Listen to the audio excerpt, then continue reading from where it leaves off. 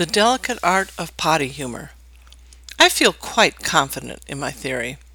Across the entire history of Homo sapiens, across all cultures, ethnicities, geographies, and however else we might seek to self-identify, I know that we all have one thing in common: enjoyment of an occasional jolt of potty humor.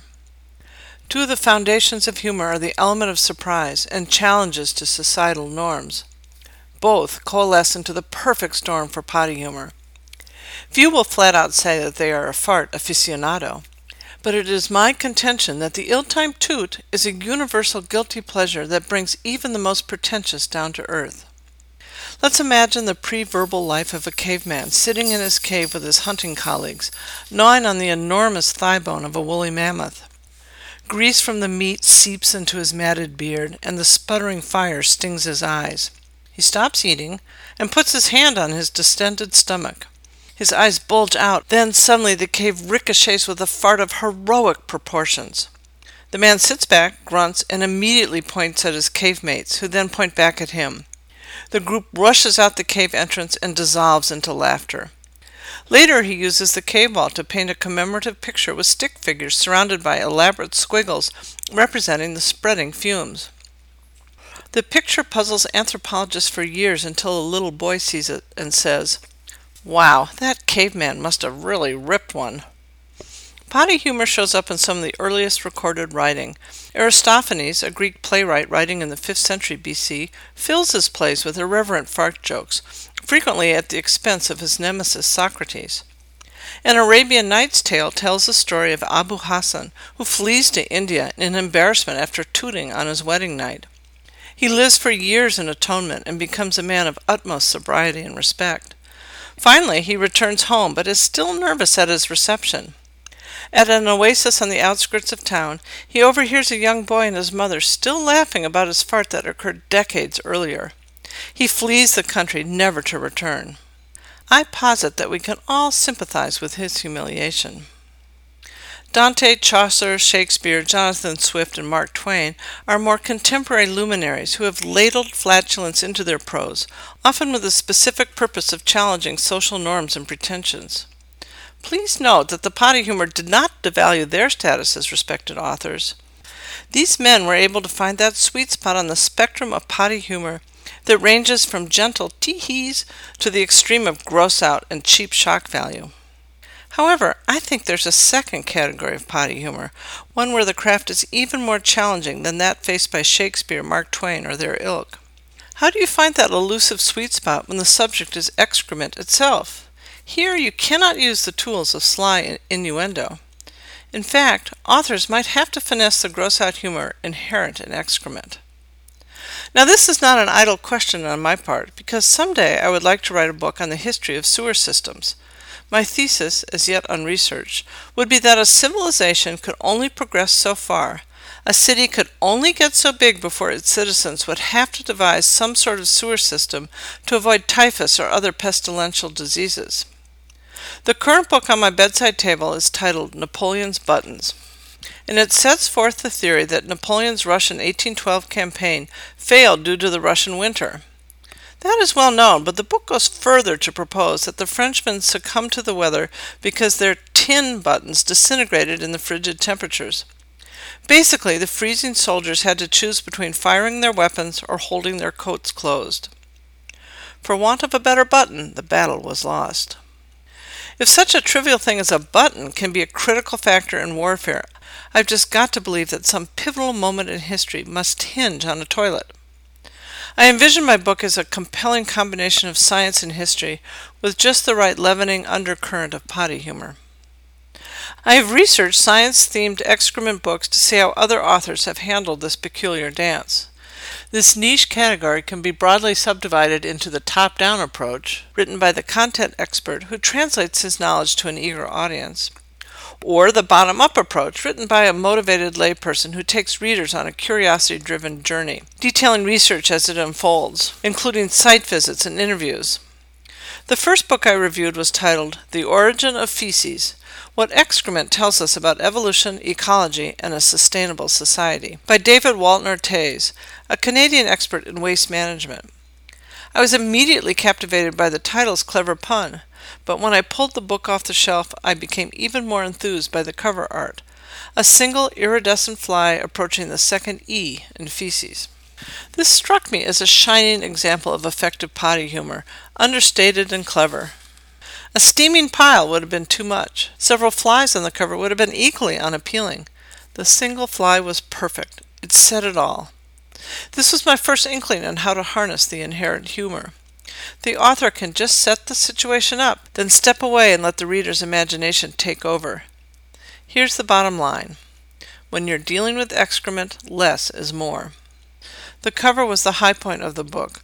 Walter Teys makes the unfortunate mistake of overreaching as he adds little shit jokes throughout the text.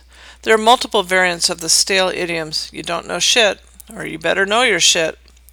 In Africa, he searches for dung beetles, but notes that in the dry season, quote, most dung beetles were already hunkered down in front of their television sets, watching Bushland Idol, unquote. Perhaps this is an in-joke only appreciated by Canadians. Walter Teys then notes that male dung beetles can push more than 1,000 times their weight, a feat of strength they also use to push rival males out of their way during mating. Get ready, here comes the punchline. Quote, it would not be the first time a male has gone to the gym to improve his chances to find a sexual partner. Unquote. Now I feel obligated to consider what I would have done with the golden opportunity of dung beetles. As my father always said, it's easy to criticize but hard to create. So here goes. I might have commented on the cultural history of dung beetles, specifically their worship by Phoenicians, who considered the beetles the earthly manifestation of the sun god Ra, based on the similarity between the rolling dung balls and the sun rolling across the sky. It's hard to imagine Americans exalting the dung beetle. However, these beetles are one of the world's great recyclers, and perhaps in this green age I could ponder the implications of swapping out the American eagle as our national symbol. Or I could riff on the divergent evolutionary pathways of the sense of smell of humans versus those who live in excrement.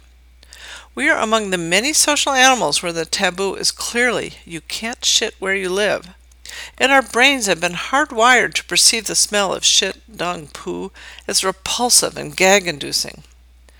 In contrast to the hard-working dung beetle, this same stench is perceived as the sweet and comforting smell of home cooking. My second principle of humor coalesced around these thoughts. Any humor should work at the margins of the steaming pile. Leave the pile alone. Mary Roach is an example of the bottom-up lay author who takes the reader with her as she investigates various ick factor topics. She doesn't just dabble in the ick factor, she wallows in it. In fact, gross-out humor is her signature style. Her book Stiff is an exploration of the fate of human cadavers and provides grisly details on such things as the forensic science of decaying humans, or cadavers used as crash test dummies. Her most recent book, Gulp, takes the reader on a tour of the entire gastrointestinal tract. As the journey reaches the bitter end, Roach discusses whether a stopped-up colon can actually burst. She has been called the funniest science writer in America and was tapped as the guest editor of an anthology of science writing. Her topics often seem silly or fall into the general category of a childhood prank, but somehow she successfully turned the flat-out ick factor into critical acclaim. I investigated this phenomenon by reading her book Packing for Mars, a discussion of life in zero gravity. While this topic doesn't immediately scream ick, given Roach's track record, I knew that it would address a question that has puzzled me for 50 years.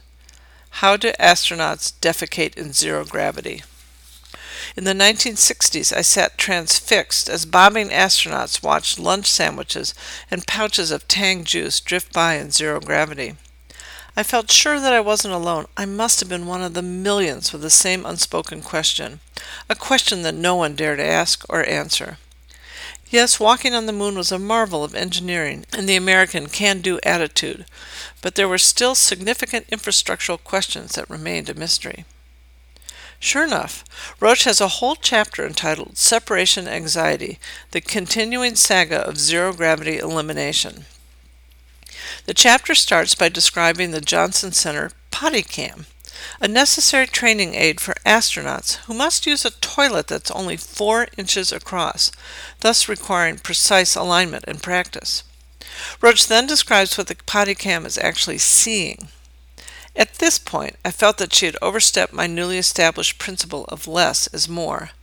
Nothing more is needed. Roach can let the readers use their own imagination to flesh out the visuals. But like the dung beetle, I must ask myself the question, what would I do with the comic potential of a potty cam? Here I would apply my principle of working around the edges. I would leave the potty cam alone and turn instead to Walter Cronkite. This was the man whose sonorous and clipped tones guided millions of TV viewers through the early days of the space program. The man who discussed the astronauts' diets, their heart rates, their respiratory rates, but never mentioned the most basic of bodily functions. Cronkite was the most trusted man in America, who personified the enviable trait of gravitas, a trait that has eluded many other anchors and statesmen. Perhaps Cronkite felt that any discussion of the obvious question of defecation would besmirch his hard-earned gravitas. Could the same man who announced President Kennedy's assassination by wearily removing his dark-rimmed glasses possibly also talk about a potty cam? Probably not. Roach's books are humor first, science second, while Walter Taves is science first and feeble attempts of humor second. I imagine a spectrum with a turgid academic treatise anchoring the left end, with pure humor on the right. Roach skews way far to the right, while my academician Walter Taves lies somewhere to the left of center. I can see a way of combining these two approaches for my book on sewer systems, to find that middle point that uses humor to draw the reader in, but then provides a more serious discussion of the worldwide problems of sanitation. Using Roach's model, I would schedule interviews with passionate researchers and the executives of the World Toilet Organization, and then join in the observance of World Toilet Day on November 19th. But I don't want my book to be undiluted laughs at the expense of a serious problem. I also want to add in a little bit of Walter Cronkite's gravitas, just enough to educate, but not enough to get the reader bogged down in depressing facts and figures. It's a tricky business, to be sure. I'm reminded of the story of Goldilocks, who tries out chairs that are too big, too small, and then finds the one that is just right. Then there is the Serenity Prayer, which praises the wisdom to know the difference. If I can find the wisdom to combine the two just right, I think I can nail this delicate art.